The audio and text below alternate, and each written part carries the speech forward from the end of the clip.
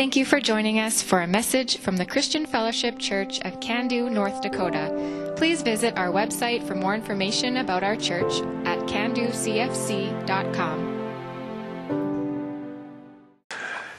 So we're in John chapter 7, and instead of me kind of giving a little bit of a tie-in here at the beginning, I want to just jump right into the first 5 verses, and then we're going to kind of make sense of what's being said here, how this relates to last week, and where we're going to continue to go with our series here in John. So John 7 verse 1 to 5 says, "After this, Jesus traveled around Galilee. He wanted to stay out of Judea, where the Jewish leaders were plotting his death. But soon it was time for the Jewish festival of shelters, and Jesus' brothers said to him, 'Leave here and go to Judea, where your followers can see your miracles. You can't become famous if you hide like this. If you can do such wonderful things, show yourself to the world.'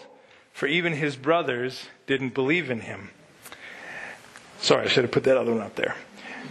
Since Jesus did this miracle in the last couple of Sundays that we've been reading about feeding the 5,000 and his discussion about being the bread of life, some time has passed now. He's continued to minister in and around the province of Galilee.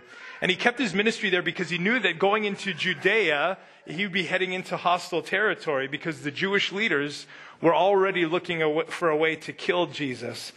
So the calendar continues to march on, and the Festival of Shelters, also known as the Festival of Tabernacles or Booths, if you ever have heard of it, it was an annual 7-day festival, and it has come up, right? So during this festival, the people celebrate God's protection over them during their exodus from Egypt. That's what this whole festival is about. And Jesus' younger brothers, the biological children of Joseph and Mary, they seem to be kind of poking fun at Jesus, mocking him a little bit as they egg him on to go to Judea, which is where this festival would be held. It's kind of interesting. We always think, well, Jesus grew up in a perfect family, and all of his circumstances were just so, butterflies and lollipops and all this kind of thing. But even Jesus' own brothers did not believe in him. Some of them come around. I think they all do, as a matter of fact. But at this juncture in time, they're actually poking fun at him. Say, "Oh, you're the Messiah. Hey, you're this miracle worker. Well, hey, you better go stand on the biggest soapbox you can find. You got to show yourself to the world, right?"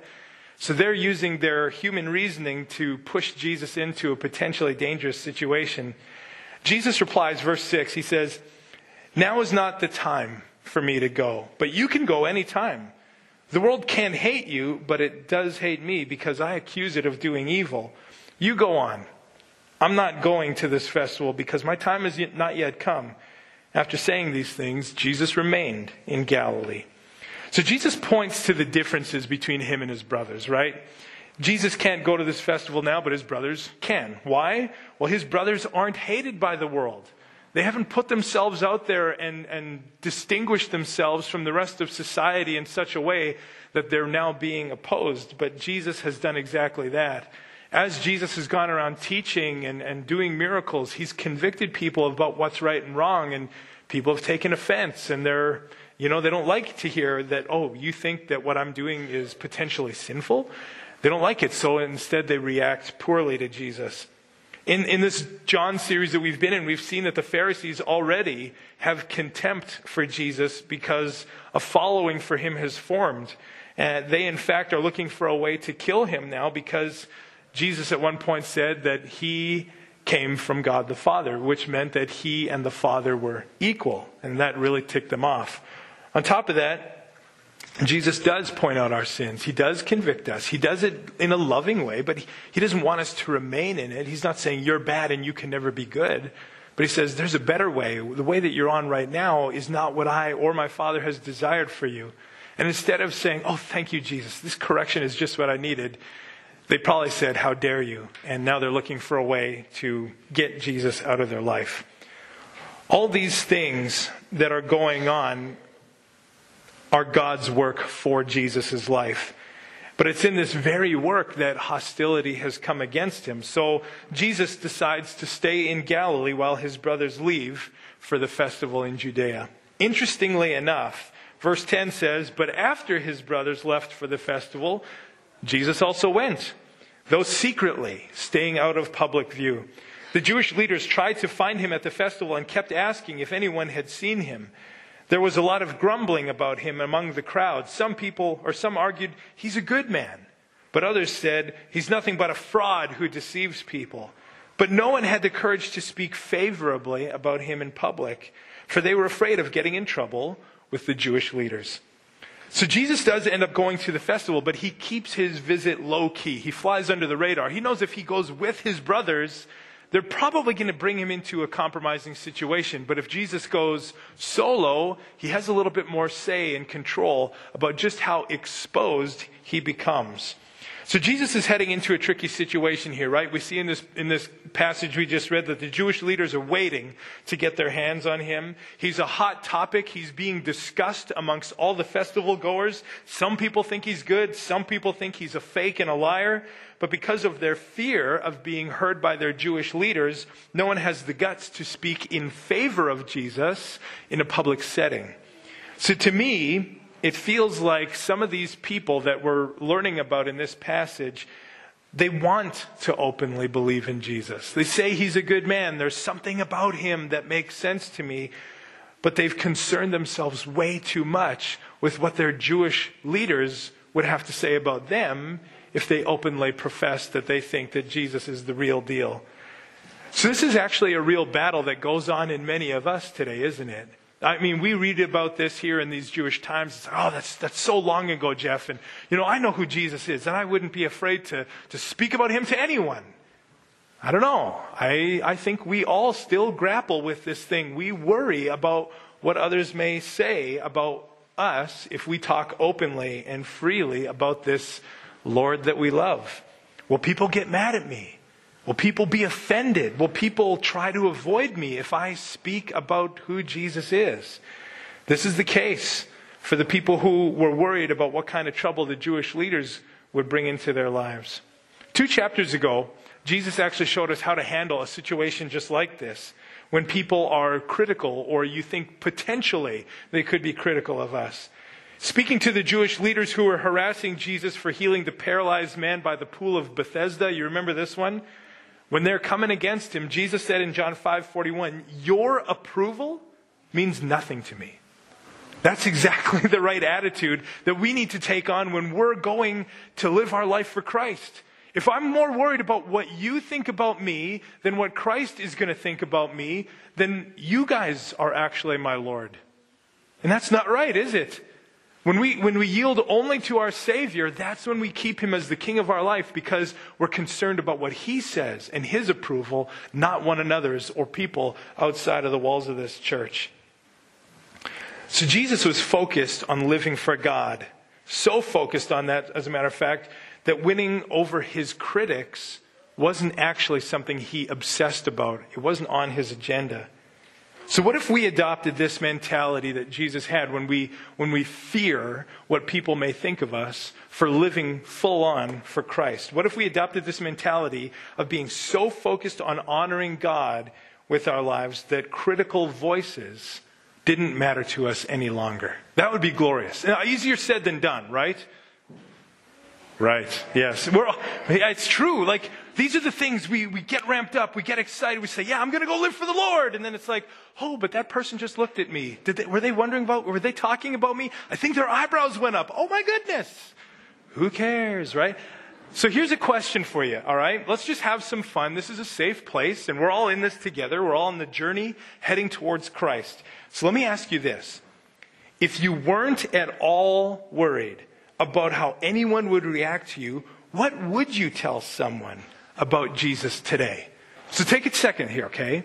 Think about the people that you interact with in your life. Probably people that the Holy Spirit has kind of pricked your heart about and just like, I really want to say something, but I just don't know if I can. I'm just worried about their reaction. Well, what would you say to them? They're not here. Maybe. Maybe they are. If you're thinking about your husband or wife, maybe just leave that one alone for now. That's more evangelistic. Let's say there's something that you want to say to someone. What would it be if you didn't worry about their reaction? What would you truly want to tell them about Jesus? Jesus loves you. Yeah. Jesus is for you. Yeah, he's for you. He cares about what you're going through. He cares about what you're going through, for sure. He died on the cross for you. Yes, he died on the cross for you. Very good. It's the way. It's the way. He has a purpose for your life.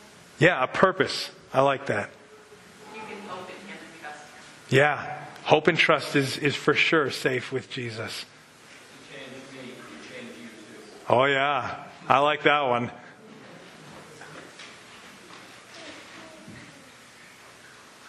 I think these are all good things.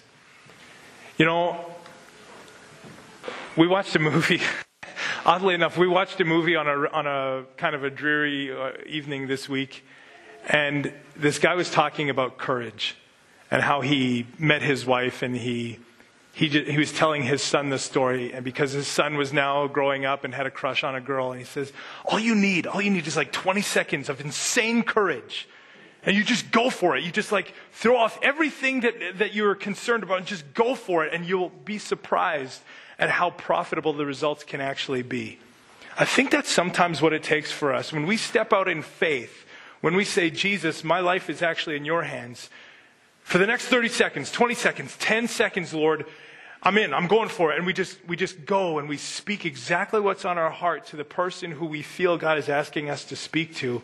Is there any way that can go so badly that we'll never recover? No. What's the worst that can literally happen? Seriously, like you're probably not going to die. And if you do, to live as Christ, to die as gain, right? So whatever. But you're probably not going to face the same kind of opposition that Christ did. Maybe someone is going to look at you and say, I have no idea what you're talking about. And then you get a chance to explain, because it's like, oh, I'm sorry. Let me say that a little bit more clearly. And the conversation goes on. Maybe they could say, I've never heard that before. And you say, well, we hear it all the time. You should come to our church. You know, this is the way I live my life. Maybe someone will say, I don't believe in that stuff. And you could say, yeah, you know what? I used to be in your shoes, right? Like there's so many ways that we can continue to relate to people, but sometimes you just need that little burst of courage to say these things, and all of a sudden the Lord takes over. Because when we say, Lord, I'd rather live courageously for you than in fear of my critics, that's when the Holy Spirit has a chance to really take hold and lead us to this beautiful place. When our concern is on God's approval of us, rather than on people's approval of us, I think what it does is it actually frees us to live for Christ the way that He intended. Because I'm not worried about you and you're not worried about me. We're not worried about other people. We just say, one day I'm going to stand before my Lord. And I just want that to be the best experience possible. So Jesus has come to this festival of shelters, like it said in the passage here, under the radar. The Pharisees are looking for him. The people are debating between themselves who Jesus really is.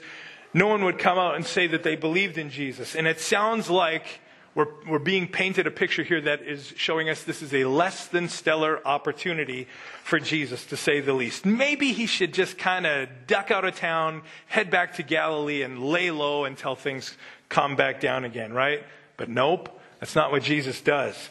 In verse 14, something amazing happens. It says, then, midway through the festival, Jesus went up to the temple and began to preach. Or teach. The people were surprised when they heard him. How does he know so much when he hasn't been trained, they asked. So Jesus told them, my message is not my own. It comes from God who sent me. Anyone who wants to do the will of God will know whether my teaching is from God or is merely my own. Those who speak for themselves want glory only for themselves. But a person who seeks to honor the one who sent him speaks the truth, not lies. I love this verse. To me, this is amazing, right? So even in a less than ideal situation, Jesus is living out the will of his Father, because the approval of people doesn't mean anything to him, but the approval of his Father means everything. So he spends time teaching. He stands up in this political mess that he's in, where people are coming against him, where people are worried about him, where people aren't even willing to say his name publicly for fear of the consequences that could come against them. In that moment, he stands up to teach. And you know what? This reminds me of an amazing verse. In 2 Timothy 4, verse 2, it says, preach the word, be prepared in season and out of season. Now, on the surface, this verse may not seem quite as clear as we're going to understand it to be, so I'm going to break it down here for us. When it says in season, what that refers to is times where there is a good opportunity, or when it's a convenient opportunity to speak about Christ. And sometimes those opportunities, they present themselves to us, and someone will come up to you and say, hey, you go to church on Sundays, right? You know, I'm going through this weird thing right now. Like, what do you think I should do? Does the Bible have anything to say? Man, what an opportunity. Someone's asking you to speak about Christ into their life, right? So clearly an in-season opportunity. But what about out of season? Out of season means when it's perhaps an inopportune or inconvenient time. So often when we want to serve Jesus or speak boldly for Jesus, we say things like, well, I'm just looking for the right opportunity or for a door to open, right? We're just looking for like angels to come down and just point to us, say, this is your moment, right? It's like, guys, it might not be that clear. Maybe not. It might be for you, but it hasn't always been that way for me. Jesus is showing us here that circumstances aren't always going to look right for us to act out in faith. Sometimes it's going to seem inconvenient, inopportune, and maybe like it's not even a good idea. But is it ever a bad idea to speak the truth about Jesus Christ? Whoa, that was a poor response. We only had one no. So let's try this again. Is there ever a bad moment to speak the truth about Jesus Christ? No. That's right. Man, we need to believe that, because if we believe that that's true, that every moment is a moment that Jesus has potentially ordained us to speak the truth to someone else, we're going to step out in boldness. But if we believe that there's only these magical moments that come once in a lifetime, we're going to live a very sheltered Christian experience. The people respond to Jesus' teaching once he speaks out boldly by being pleasantly surprised. But they wondered how he knew so much without being formally trained. I think a lot of people probably say that when they look at me. I never went to Bible school or anything like that, right? But Jesus tells them that his message is from God. I think when we understand this about Jesus, like his anointing is so perfect and wonderful and awesome, right? He speaks the truth about his Father with boldness and courage, because that's the mission that God gave him in his life. Now, you and I aren't Jesus, which is too bad, because, man, I would love to feel what that's like, but you and I aren't Jesus, and we don't need to be, right? Because Jesus is actually in us. The same anointing that was on Jesus is actually in your life when the Holy Spirit enters you when you believe, right? And he wants to work through you. Jesus said, I'm going away, and the reason is so that I can send my Holy Spirit, and you're going to accomplish greater things than I did. Man, like when we understand like that Christ was confident because of his anointing from the Father, and we actually have the same sort of anointing, not to be the Savior of the world, but to continue on the ministry and the message of Christ, that gives me a boldness that I could never conjure up on my own. But because Christ is in me, I say, Lord, I'm in. And that sounds exciting. Then we get this amazing part of this last section that we read, verse 17 and 18. In response to the people wondering about his teaching, Jesus says in verse 17, anyone who wants to do the will of God will know whether my teaching is from God or is merely my own. They were questioning him. They were wondering, hey, where's this coming from, right? What's this guy up to? Where does this message originate? I find this verse so inspiring and captivating. As I studied verse 17 this week, the first part of this verse just kept standing out to me. I couldn't shake it. I couldn't get past it. Anyone who wants to do the will of God. That word wants is so crucial to this verse. What do you think? Doesn't it sound like a condition or a motive of our heart that Jesus is talking about here? Do you want to serve me? Because if you do, and then he lays out the rest, right? I know it's not phrased in a question, but the more I read it, I just kept feeling like Christ was asking us, deep in your heart, Christian Fellowship Church, do you love me? Do you want to obey me? Do you want to do my will above everything else? And then comes the promise. It's kind of like, because if you do want to do my will, if that is the desire of your heart, then you will know, because you will recognize my teaching. You will know whether my teaching is from God or is merely my own. I think Jesus is saying to us, man, if your heart longs for me and desires to obey me, all that I'm offering to you will be yours because it's exactly what you're looking for. So what are we learning here, right? I think we're learning that we receive from Jesus when doing his will is what we desire to do.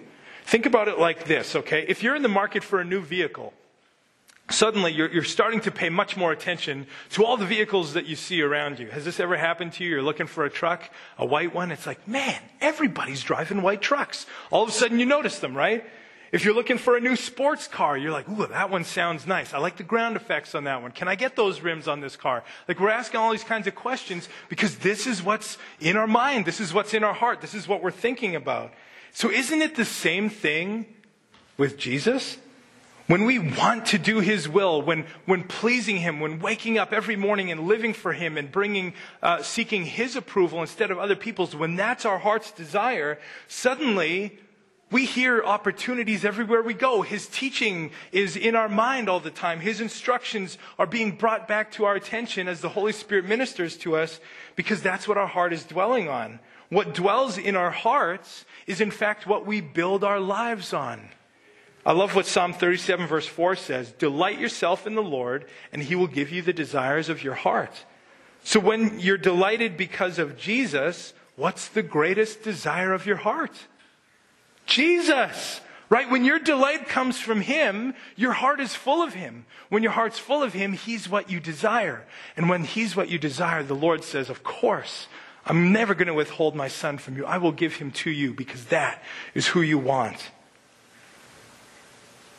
This is what Psalm 37 verse 4 is teaching us. And this principle of our heart's desires lead us to receive what we're desiring. This principle is all over Scripture. It's the same thing in Matthew 6:21. For where your treasure is, or what you value, there your heart will be also. If you value Christ, your heart is going to be for him. If you value money, that's where your heart's going to be.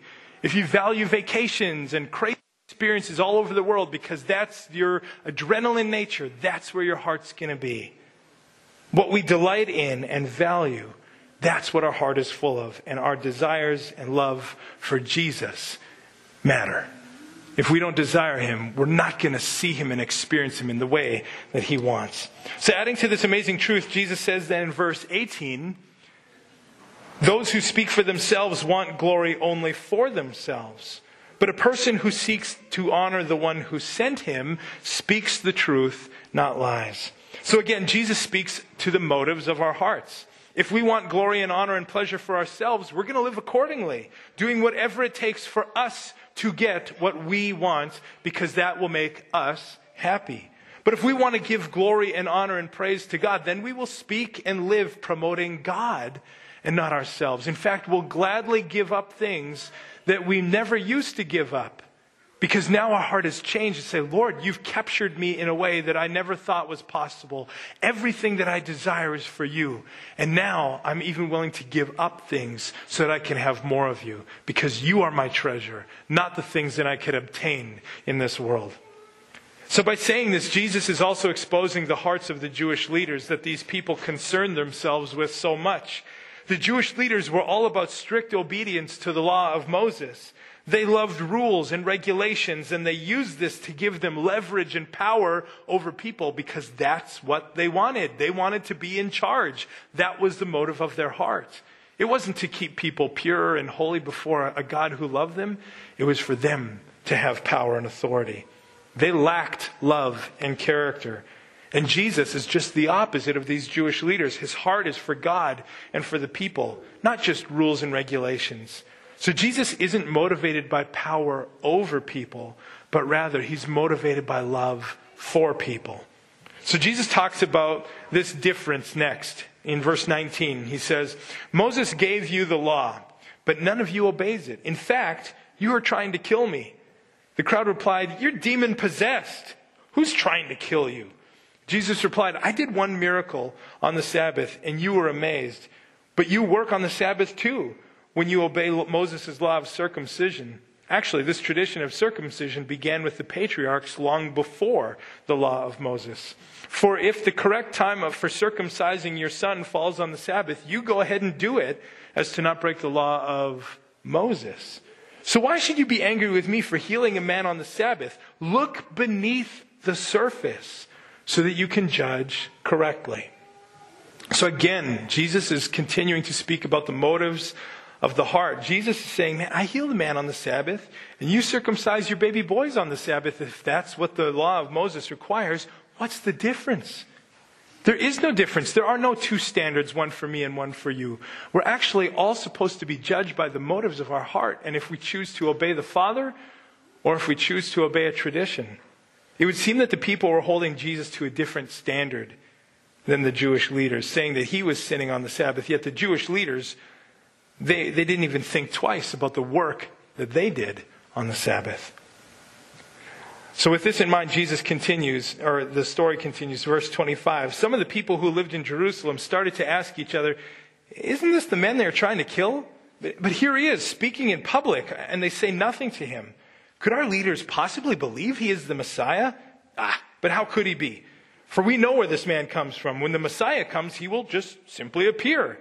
No one will know where he comes from. So the people, obviously, they're going back and forth with Jesus. They're learning things. They're hearing his teaching.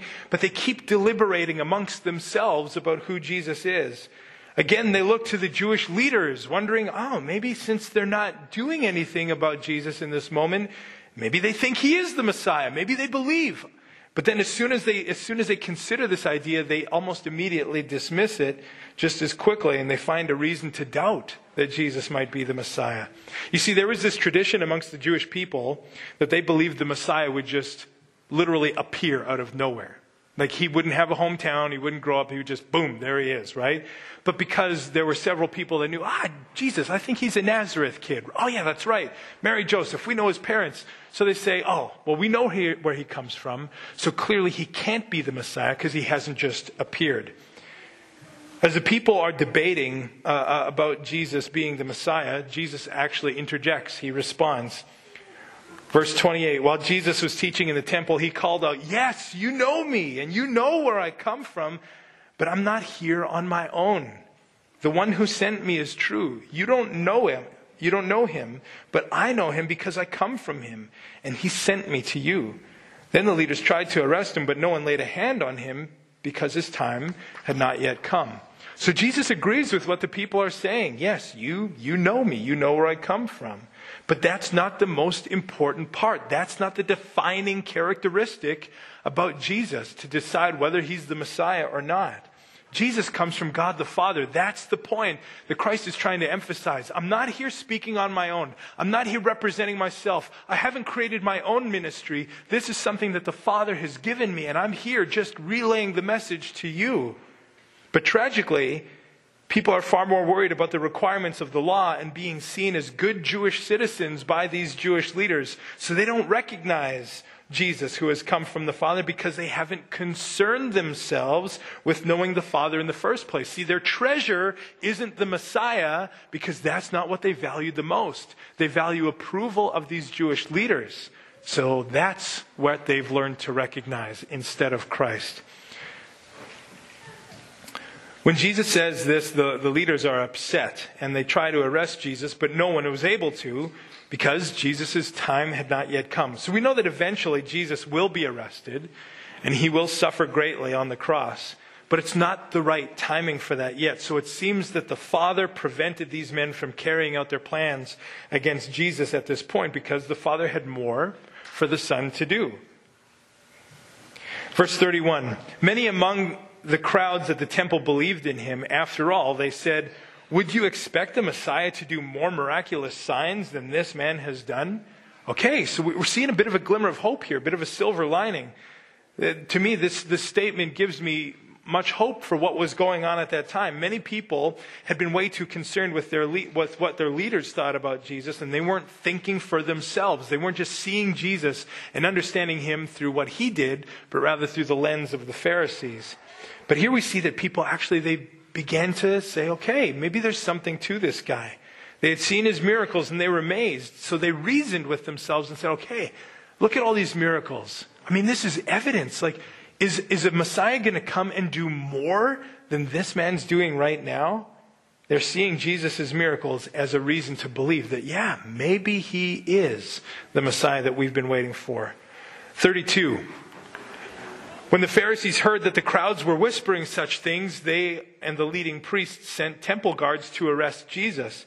But Jesus told them, I will be with you only a little while longer. Then I will return to the one who sent me. You will search for me, but not find me, and you cannot go where I am going. The Jewish leaders were puzzled by this statement. Where is he planning to go, they asked. Is he thinking of leaving the country and going to the Jews in other lands? Maybe he will even teach the Greeks. What does he mean when he says, you will search for me, but not find me, and you cannot go where I am going? So another failed arrest here because the panic of the Pharisees is followed by Jesus stating his Father's plans. He'll be here a little longer, and then he will return to the Father. So Jesus is pointing out what is coming down the road for him in what historians actually believe was kind of the 6-month mark before he's arrested and crucified. So it's in John, things speed up at the beginning and they slow down at the end as far as all the details that they share. The Jewish leaders even seem to mock Jesus in this little dialogue when they say, maybe he'll even go and teach the Greeks, because they think it's a ridiculous idea. But little do they know that's actually going to be carried out in the most beautiful way possible when Christ ascends and the church is formed and empowered by the Holy Spirit, and they go all over the world sharing the good news about Jesus Christ. I love that the things that this world mocks Christians for, followers of Jesus for, is actually the most beautiful thing that we can do to follow Christ. I just think it's so cool. Like people make fun of Christians sometimes. Oh, you guys get together in church. You're brainwashed. Jesus is just a crutch. Yeah, actually, he's more than a crutch. He's a stretcher, because I can't even limp into heaven without Jesus, right? And it's like, no, we're not brainwashed, but we have been transformed by the renewing of our mind. You should give it a try. The things that they mock us for are the very beautiful things that Christ has done for us and is doing through us. After I studied this passage for a few days this week, I think I'd say that the theme for the beginning of John chapter 7 is sovereignty in the face of opposition. In this chapter, not only was Jesus going up against his earthly arch nemesis, the Jewish leaders and Pharisees, but he was also mocked by his own brothers, and people were confused and doubtful about him being the Messiah. But despite all this opposition, Jesus continued on with the Father's plan for his life. Jesus' purpose never changed, no matter how people responded to him, because he wasn't here to get our approval. He was here to live out approval for the Father. So Jesus remains sovereign. The word sovereign means powerful and in control, fully in control. And Jesus was sovereign in the midst of all this opposition. Like, he never wavered. It never was like, oh boy, it's getting away from me, I got to do something. Like, there was no panic. There was no, maybe I should rethink this. There was no plan B. It's like, no, this is God's plan. I'm going to live it out. And even though people criticize, even though they come against me, even though they're trying to arrest me and kill me, I'm not going to deviate, because my heart, my treasure, is so with God the Father. So he still is powerful, and he continues to work the purpose that he has for himself. He's resolute and unwavering in his love and conviction and mercy and encouragement and help for those people of that day. But here's the interesting thing. So we read stories like this. Sometimes we say, okay, the story was a long time ago. Culture was very different. No one would just kill someone because they're a Christian today. Well, we know that that's not true. But maybe in our part of the world, it's less true, right? So we think, I just don't know if I can really relate to this passage. Like, what am I supposed to get out of this? It's kind of at the end we say, so what? Well, here's the big so what for me. If this is the way that Christ was then, when he had skin in the game and he was here on this earth, we have to recognize for ourselves in the life that we're living right now that this is how Christ is operating in your life. The same resolute mindset, the same unwavering, courageous, sovereign mindset that God had placed in Christ to achieve his will on earth is the same resolute confidence that he is working in your life today. Christ loves you. And he's going after you with reckless abandon, not worried about what anyone else might think, because his love for you is so great. You are the treasure that he wants in his life. That's why he gave his life for us, right? So like when I look at how to relate this story back into my life today, it's like, Lord, if you were that way pursuing those people, and you never change, you're the same yesterday, today, and forever, I can know beyond a shadow of a doubt that you're pursuing me in the same way today. And that gives me confidence to respond to Jesus as well, without holding back. One last verse I want to share. In Romans 8:28 it says this, "And we know that in all things God works for the good of those who love him, who have been called according to his purpose." We've read this verse before. This is a well-known verse for people who have been part of Bible studies or have regular devotions. But this is the verse that ties in what we just read to our lives today. Christ is working for your good. If you've loved God and if you've put your faith in him, he's called you into something. You've begun to respond. And God's going to continue to work. He's going to continue to call you out and say, I have good things in store for you. Keep following me. Don't give up. Be as resolute as I was. Be as unconcerned about the approval of people as I was. And that's how your life is going to make sense. If we take our eyes off of our treasure in heaven and we begin to worry about what's going on down here, that's when we get off base. But Christ has something so glorious for us. I just want to encourage you with that today, that God's in your corner and you shouldn't give up. Ron and Catherine, I can you forward and I'll pray here as we get set for our final song.